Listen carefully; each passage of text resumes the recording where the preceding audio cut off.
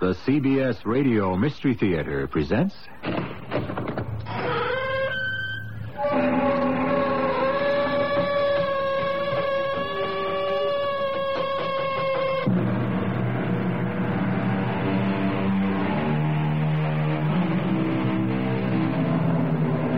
Come in.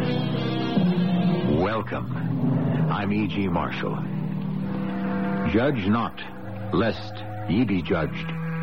Advice that is eloquently simple and speaks to the heart of the matter. And yet, is it humanly possible to travel through life without making a single judgment? And what of those who are empowered by society to weigh the fate of others in the scales of justice and render the decision of life or death? Joe, I wish you wouldn't talk about it. Why not? They can't touch me. The cops can't touch me, baby.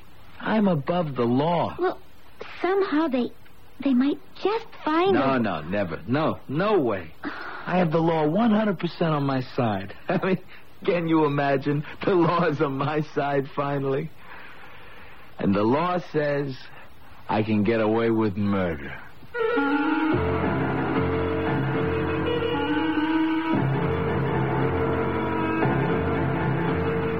Our mystery drama, Matched Pair for Murder, was written especially for the Mystery Theater by Sam Dan and stars Arnold Moss and Christopher Tabori.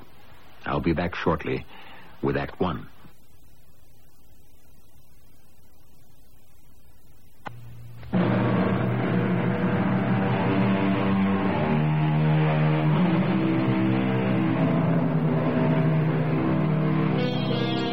Marshal Tawny Lansdowne was named after two justices of the United States Supreme Court.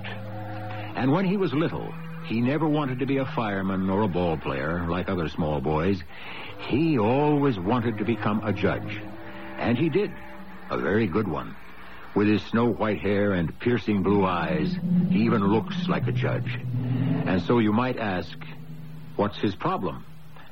We'll get to it before long, but first, let us concern ourselves with what caused it. All right. The world isn't coming to an end. Now, Mr. Stroud, you gone and lost your key again. Good evening, Mrs. Harp. What are you doing here? Aren't you supposed to be in Chicago? Well, do you want me to fix you something to eat? Would you, Mrs. Harp? Well, a boy and egg with some dry toast. How about sirloin steak? Rare. Certainly. Some French fried potato. Oh, dream on, Mr. Stroud. Do you have any apple pie? You take one bite of red meat, and you're a dead man.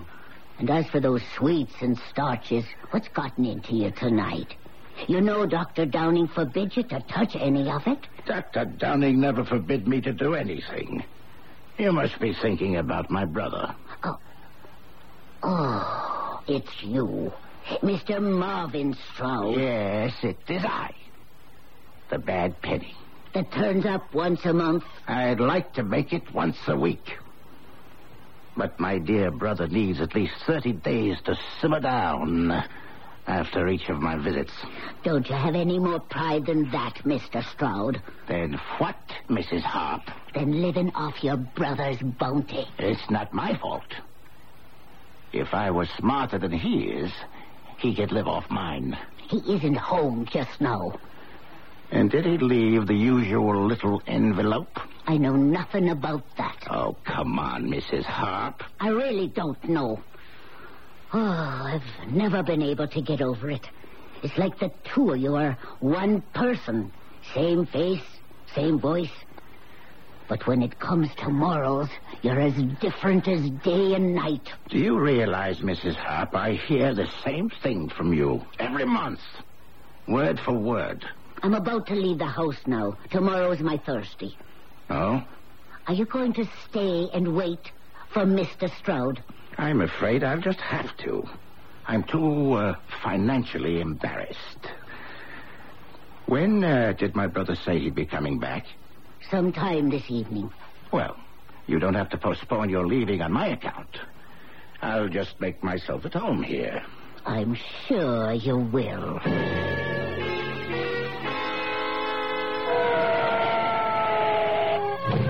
In here! In here! Who are you? Melvin Stroud. This is my house. Who's the dead man? My brother, Marvin. My twin brother. Where is he? Right through here. In my den. You can see. He's dead. Let me get to that telephone. Tell me what happened. I don't know. I came home just a few minutes ago. I walked into the library here, and I saw my brother Marvin lying on the floor. Just like that. Does he live here? No. He'd come to visit me.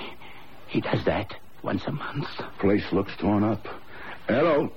This is Lieutenant Lewis. Hold it a minute. Mr. Stroud, has anything been taken? I don't know. Oh, who bothers to think at a time like this? Offhand, it does look like a robbery. Now, does anything seem to be missing? Yes.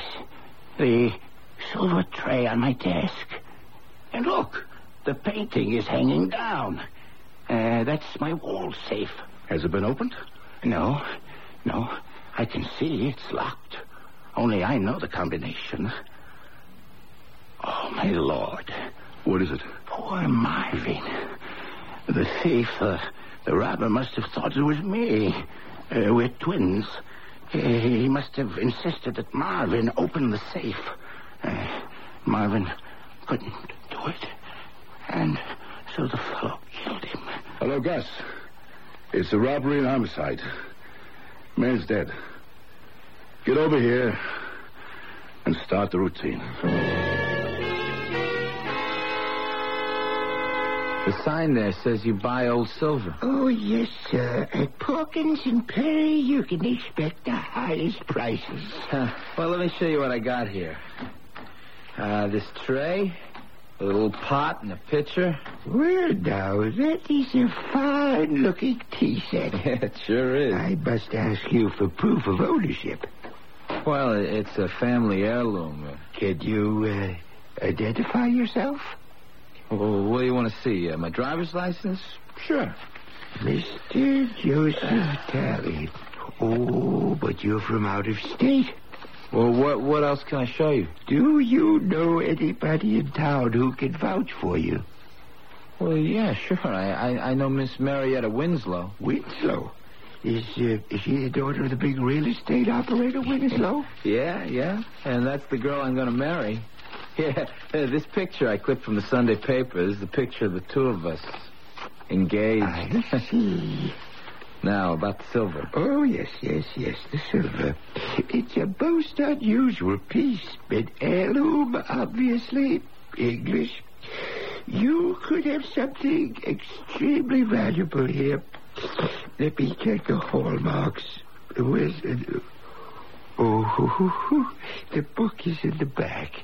Wait a second, I'll go get it.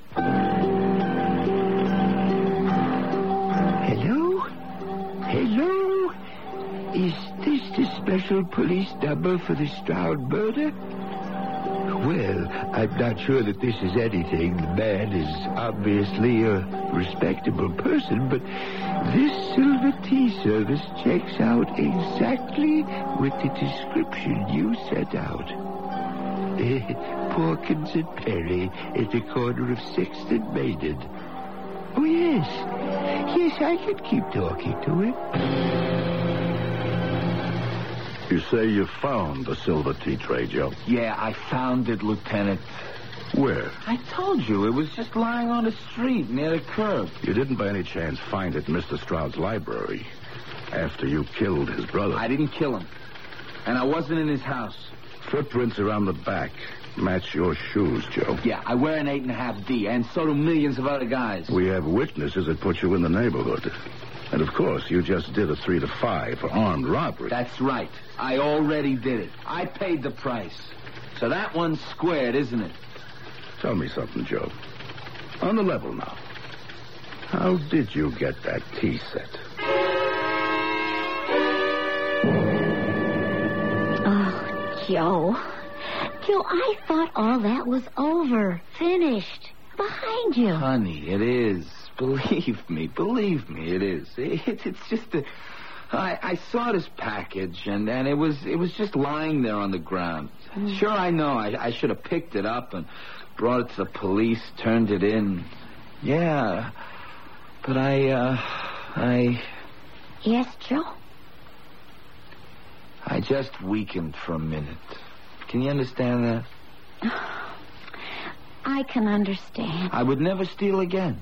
But I said to myself, I mean, this isn't stealing exactly. I'm just picking something off the street. I know it's crazy. I know it now. I wanted money to buy you something. An engagement present. Oh. And I saw this silver and I thought, it was so dumb. What are we going to do? The district attorney wants to go to trial. Yeah, I know guys like him. He figures I got a record. He can railroad me home for this thing. I don't know what got into me. But it's really only circumstantial evidence. Yeah, and that's what most evidence is. Honey, look, just believe me. I'm innocent. Come on, tell me you believe me. Yes, my darling. I believe you. This court is now in session. Judge Marshall Taney Lansdowne presiding. Please rise. And thus another one begins. Another play of human emotions that's more powerful than anything ever witnessed in a theater. How much comedy and tragedy have I presided over and conducted? Yes, that's the right word. The judge conducts a trial the way a maestro leads an orchestra and brings it subtly to his own conclusion. Well, now, what have we here this time? The People versus Joseph Walter Emmons. Yes, sir. Mr. Marvin Stroud arrived at the house at about 7 that evening. I knew it was 7 because I was getting ready to catch the 7:30 bus. I left him there alone in the house to wait for his brother, Mr. Melvin Stroud. I came home, and I found the body of my brother on the floor in the library. It was about 10 p.m. I called the police. We entered the premises. We found the body of Mr. Marvin Stroud on the floor, as has already been attested to. You could see there was a bullet wound in the chest. Yes, sir. There were definite signs of robbery.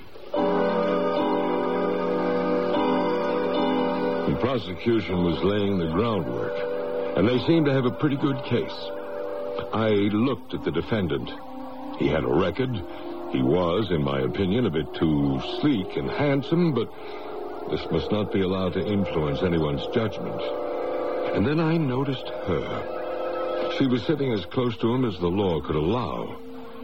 I've never seen such faith, trust, and love in a woman's eyes. She believed him. And this could have an effect on the jury if she made them aware of it. Yes, sir. He brought in the tray. You see, we're dealers in gold and silver, Porkins and Perry, at 6th and Maynard. It was exactly as described in the police circular. But naturally, I notified the authorities at once. I wasn't going to have any traffic in stolen goods. It was a strong statement. As he made it, I could see the words pierce right into the jury. The defense counsel didn't see fit to intervene. I saw it was time for me to take command of the trial. Mr. Porkins. Yes, Your Honor. At the time the tray was brought into your shop, did you know for a fact that it had been stolen? Well, Your Honor, You suspected that it might be stolen, however. Oh, yes, because it tallied pretty closely with the information on the circular. Well, earlier you said it tallied exactly, and now you say pretty closely. But what I meant was, Your Honor, it looked like it. But at the time you could not say for certain under oath that the tray had been stolen. No. No, Your Honor. Very well. You may proceed with your questioning, Mr. Dayton. I must say it did not look too promising for the defendant. Mr. Joe Emmons was headed for a guilty verdict even at this early stage unless something happened. The defense wasn't doing too well even on cross-examination. Yes, I know the defendant. I was the arresting officer for his previous conviction. And that was a robbery, like this one, of a rich man's house. It wasn't getting better. The defense didn't have much of a case. Things were going steadily downhill when suddenly she jumped to her feet. He's innocent. I tell you, he's innocent. Now, miss, you must be seated. Oh, please listen to me. You'll be given a chance to testify at the proper time. But I must be heard now. I'm sorry. I must ask you to sit down. No one wants to believe him. Everyone's convinced Miss, I must ask you to... It's a matter of life and death. I know he's innocent. I know. Now, look, I told you you'll have a chance to present your evidence. But I have no evidence. I just know in my heart that he's innocent. Miss, I can sympathize with your feelings, but I cannot permit you to disrupt this trial. Unless you promise to sit quietly and be orderly, I'll have you barred from this courtroom. Do you understand? Yes, Your Honor. I understand. You may proceed with your questions, Counselor. And on that note, we shall proceed with our usual between-the-acts intermission.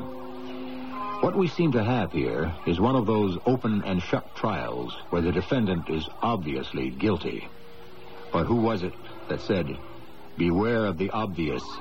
It is usually devious"? We shall continue shortly.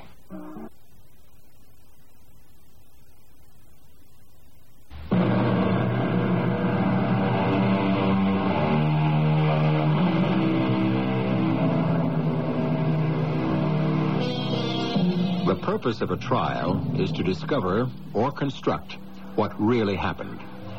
There is a welter of charges, countercharges, affirmations and denials, and from all this ferment, there rises the essence of truth.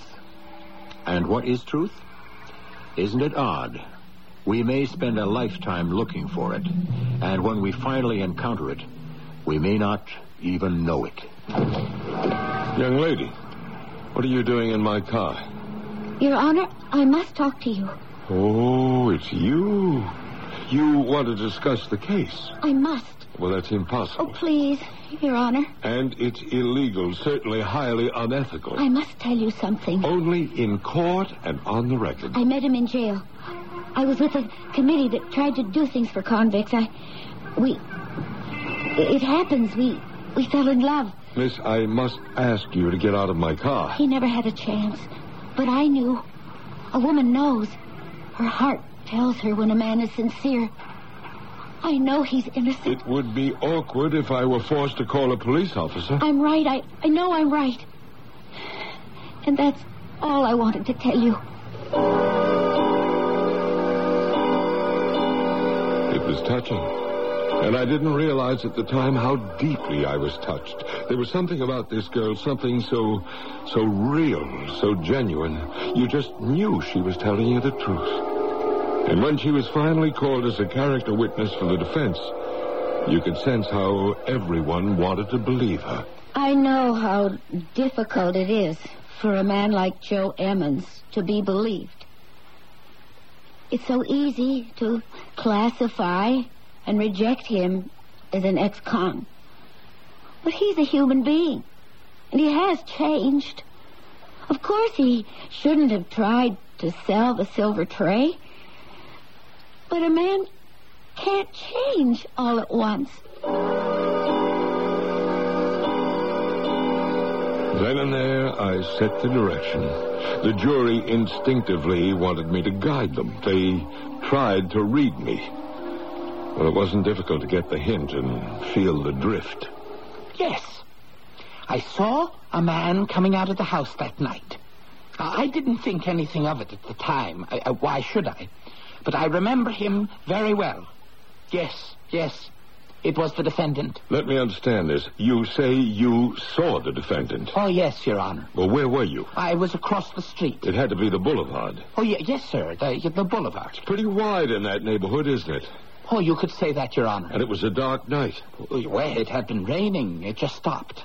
How far would you say it was from where you were standing to where you had seen the defendant? Oh, 50, 60 yards, maybe. About half the length of a football field. And at that distance, on a dark night, you could see him clearly. It looked like the defendant. Yeah, but that's not what you said before. You testified that you saw the defendant. Well, it might have been the defendant.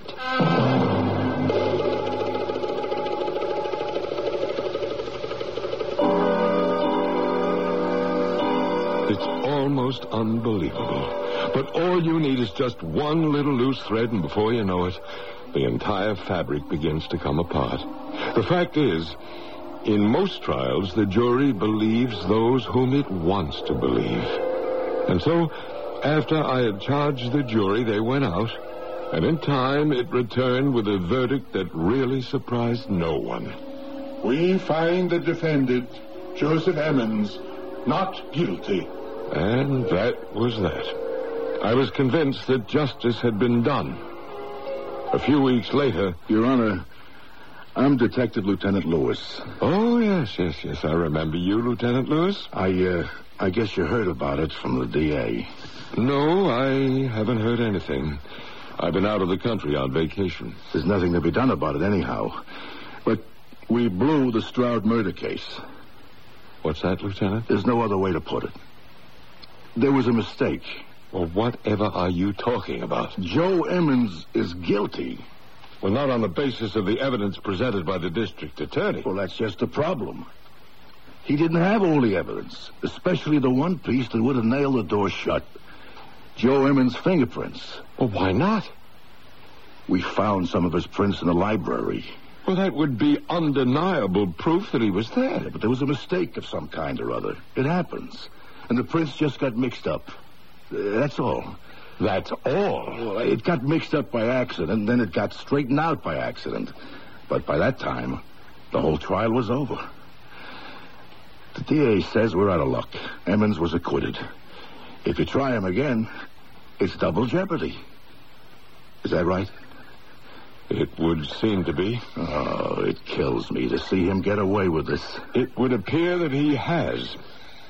Sir, you're considered one of the top judges in the country. I wonder. Could maybe something occur to you? Some kind of legal angle. Like what? Your Honor, if I knew like what, I wouldn't have to ask. Those were definitely his fingerprints. Yes, sir. No doubt. No question. Let me think, Lieutenant.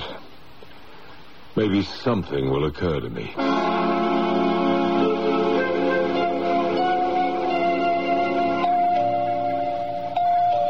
Just a minute, honey. Oh. Hello, Judge Lansdowne. May I come in, Miss Winslow, or have you become Mrs. Emmons? Soon. Maybe not tomorrow, but soon. Oh, come in, Judge. You love Joe. That's obvious. I want you to do something for him, for both of you. Will you? Of course. Joe murdered Marvin Stroud. Oh, I knew that. You knew that? He just told me. But the jury came up with a verdict of not guilty. So, he's out of it. Yes, I see. What do you see, Judge? A great deal. You took advantage of me, didn't you? Me? Oh, you're a marvelous little actress. That's the way the world goes round, Judge. I had come here thinking that you might help me. To do what? Promise not to laugh. I promise. I wanted you to convince Joe to confess his guilt, waive his rights not to be tried under double jeopardy, and accept some sort of punishment for his crime. See? I kept my promise. I didn't laugh. You're a strange young lady. I did it to teach my father a thing or two. And I'm going to marry Joe Emmons because that'll destroy the old gentleman. And that's the only reason, hmm? Well, Joe's very good looking. I could do worse, even if he is stupid. Why did he have to commit that murder and get involved in that robbery? Oh, it's just that he gets carried away sometimes. Well, you certainly aren't planning a very happy life for yourself, are you? Well, we got a visitor. Hello there, Judge. Hello, Joe. The judge says you're guilty, dear. Not according to the law. Isn't that right, Judge? Legally, right. But ethically and morally, wrong. You can't have everything. I was hoping you could come forward, admit your guilt, and ask for some sort of punishment. Why would I want to do that, Judge? Because you happen to be guilty. You were there when the jury brought in the verdict. Why should I rock the boat? Well, for one thing, you'll be able to sleep at night. Oh, don't let that bother you, Judge. I always sleep like a log. Well, we'll see what happens. Yeah, what can happen? I know the law, Judge. I learned it the hard way. Well, I know something of the law myself. It's full of surprises. I need your help, Lieutenant. Me, Your Honor? What can I do? I don't really know. We'll have to break new ground. What does that mean? Well, right now, from a legal point of view, he's safe and secure. Well, if you're convinced of that, shouldn't this be the end of it? Yes, ordinarily. But I want that man set up. Your Honor, are you taking this personally? Absolutely. Well, things like this, they're hard to swallow, I admit, but it happens. You get a guy who committed a crime, everybody knows it. Sometimes you even see the blood on his hands. But he walks out of that courtroom a free man. Why? Because of the technicality in the law. Well, it's all my fault. He should have been convicted. Why do you say that, Judge? I could never explain it to your satisfaction, but I want you to help me put this man away. Your Honor, I have to keep asking. How? See if we can unearth some new evidence. Well, maybe we could do that, but what's the use? No matter what we come up with, we still can't try him for murder again. Can we?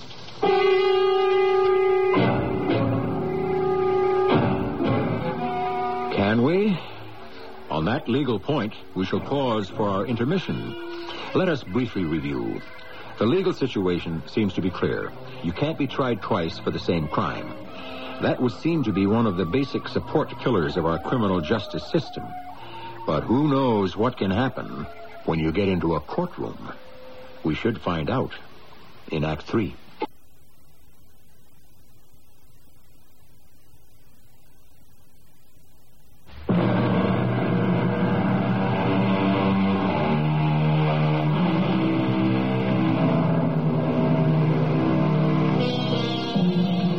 On the face of it, it seems a rather simple crime. But if you look beneath it, you are lost in a maze of complications.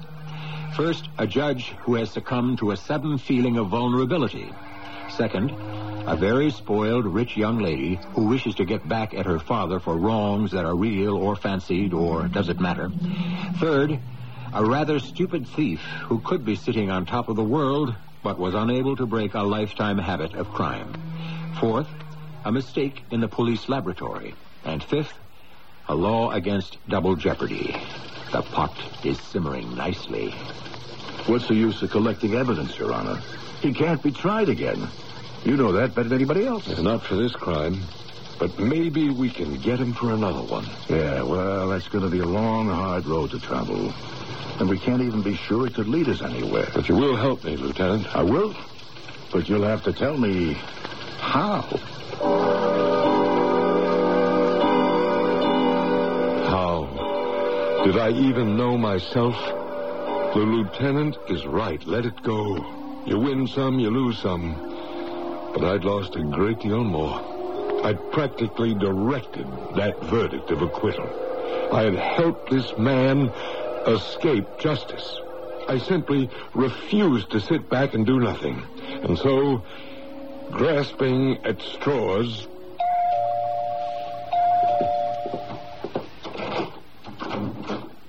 Yes?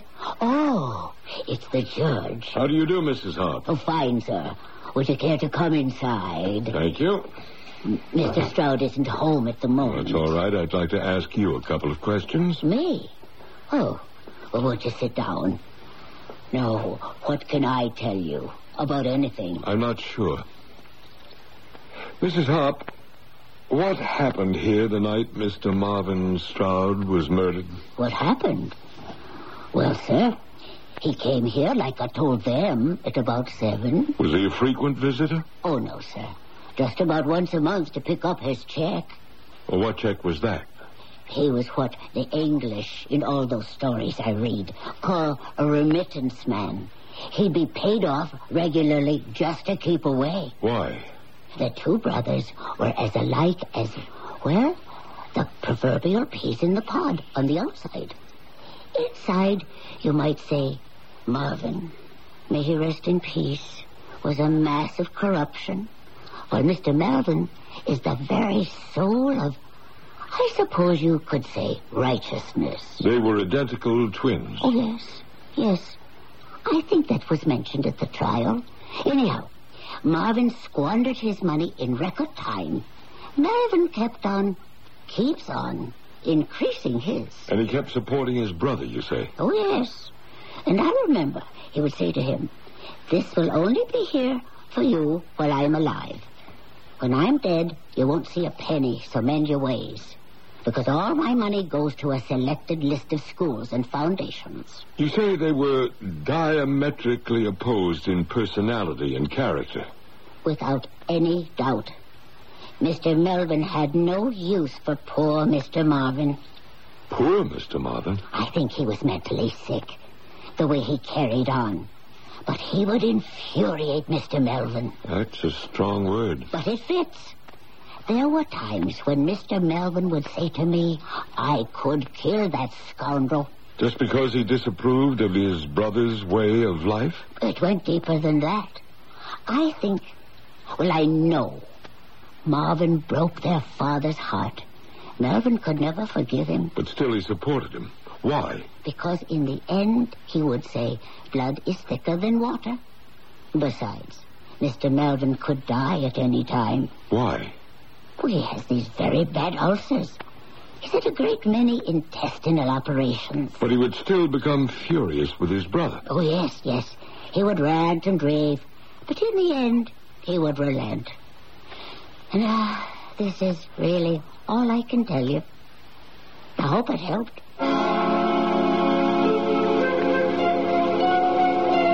I have a report here for you, Judge, on Mr. Melvin Stroud. Good. He's an investor.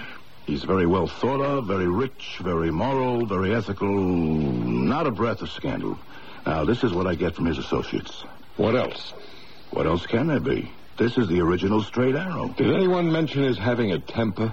Well, yeah, he could explode, but he'd always apologize and make up for it. In describing his temper, did anyone ever use the word violent? Violent? No, not exactly, but I did sort of get the impression that word could sum it up. All right, let's try for another word. How about vindictive? How did he behave toward anyone who might have done him an injury of some sort? What did somebody say? He used your word. Melvin wouldn't exactly be vindictive, but he would always make sure that person paid for it in the end. Well, we may have a theory. Rich Melvin killed his brother, poor Marvin. Why? Well, he never forgave Marvin for breaking their father's heart. No, I don't think so. Well, why not? You've had murders committed for less, and Melvin was a man of sudden outbursts of strong temper. I'll give you all that, Judge. But you know as well as I do that Joe Emmons is the killer. Why do we know that? He was there. His fingerprints. Could we be talking about two separate and distinct crimes? Marvin comes on his monthly visit to collect money. Melvin loses his temper. He kills his brother. He leaves the house. He plans to return after a while and say he found the body, and he hopes we'll believe it was done by a robber. Two things. First, how about the gun? He could have had a gun. I don't think so. He would have had to get a permit. He wouldn't want the publicity, a man like him. Well, therefore, he would have an illegal gun. Maybe. Well, then, by a coincidence, Joe Emmons happens along. He's had the place set up for a robbery. He may have cased it. He knows the housekeeper goes off Wednesday nights. He breaks in. He sees the body on the floor. He figures he'd better get out, but first he picks up whatever he can find. Judge, you're giving me another coincidence. Life itself is filled with coincidences. Aren't people always leaving incriminating documents lying around? Yeah, sure, but why should Joe go around saying now that he beat the murder rap? If he isn't guilty of murder, why should he admit to it? Well, because he's a punk. And this makes him a big man. Maybe, but I still say he's the killer. Do you really think Melvin did it? I don't know. It's just something to think about. Besides, it's the only other possibility.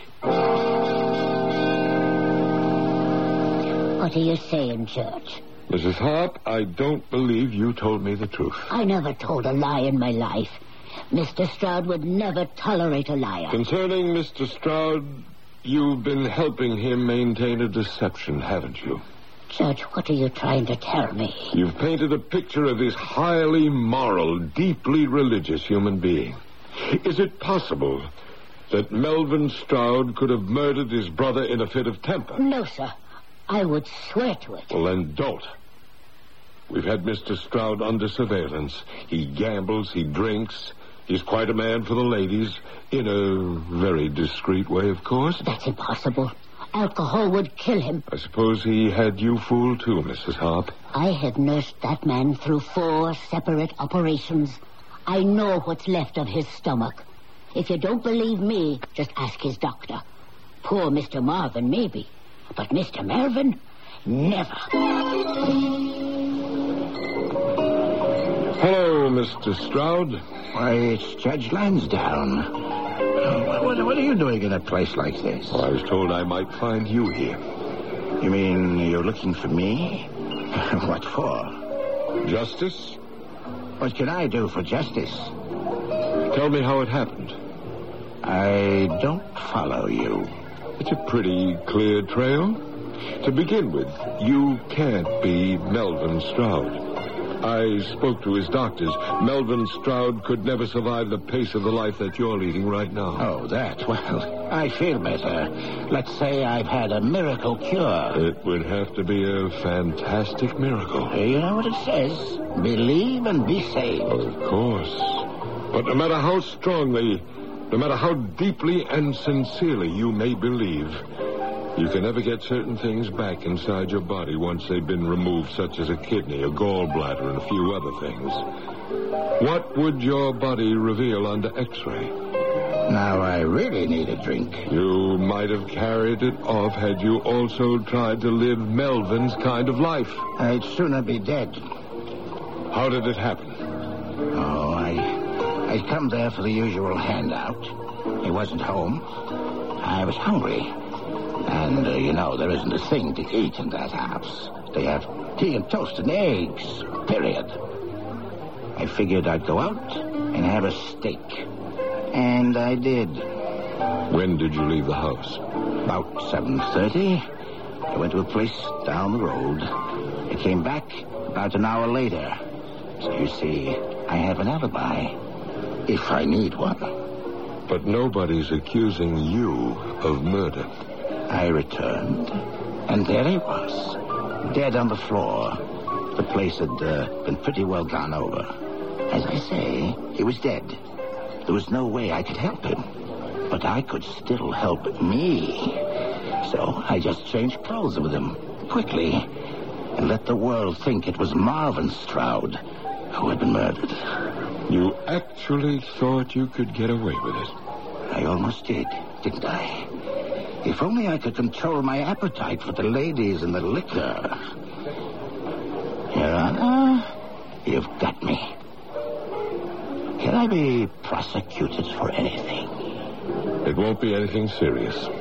And by the time we get it all straightened out, you may even get off. I was crazy to think I could carry it off. It's funny, the whole business. Here was my brother Melvin, straight as a die. And he was sick and weak all his life. And me? How I lived it up. And I am as strong as a bull. How do you figure it, Your Honor? I don't know. Maybe it's part of a plan. What kind of plan? A way to create justice. Lieutenant Lewis, would you like to come with me? Where? To see Joe Emmons. Joe Emmons? What for? I've signed a warrant for his arrest. For what? Murder. What murder? The Stroud murder. But, Judge, we can't try him for that one again. I agree. I'd like to be with you when you arrest him. Judge, I sure hope you know what you're doing.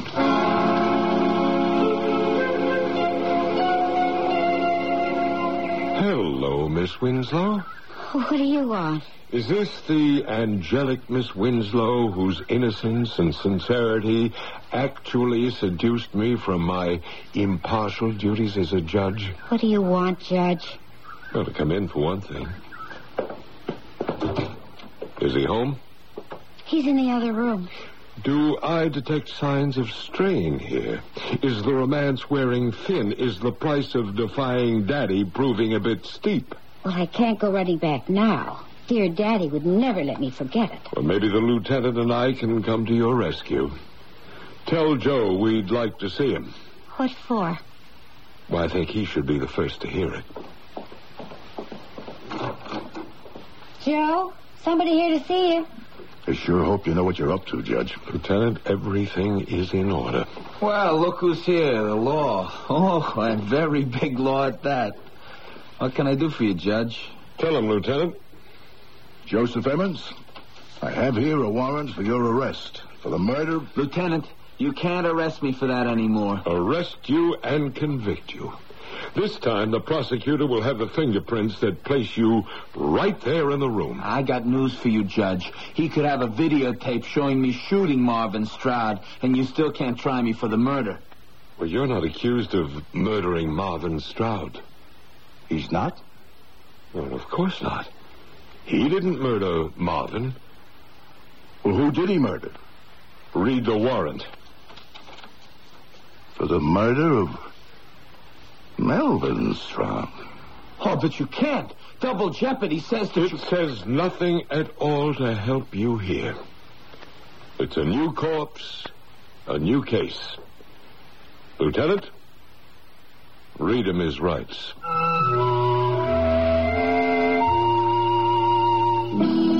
Yes, his rights. And they included his obligations as well, which required him to stand trial before a jury of his peers who considered the evidence carefully and returned with the verdict of guilty, as you would expect. You may also expect me to return in just a few minutes.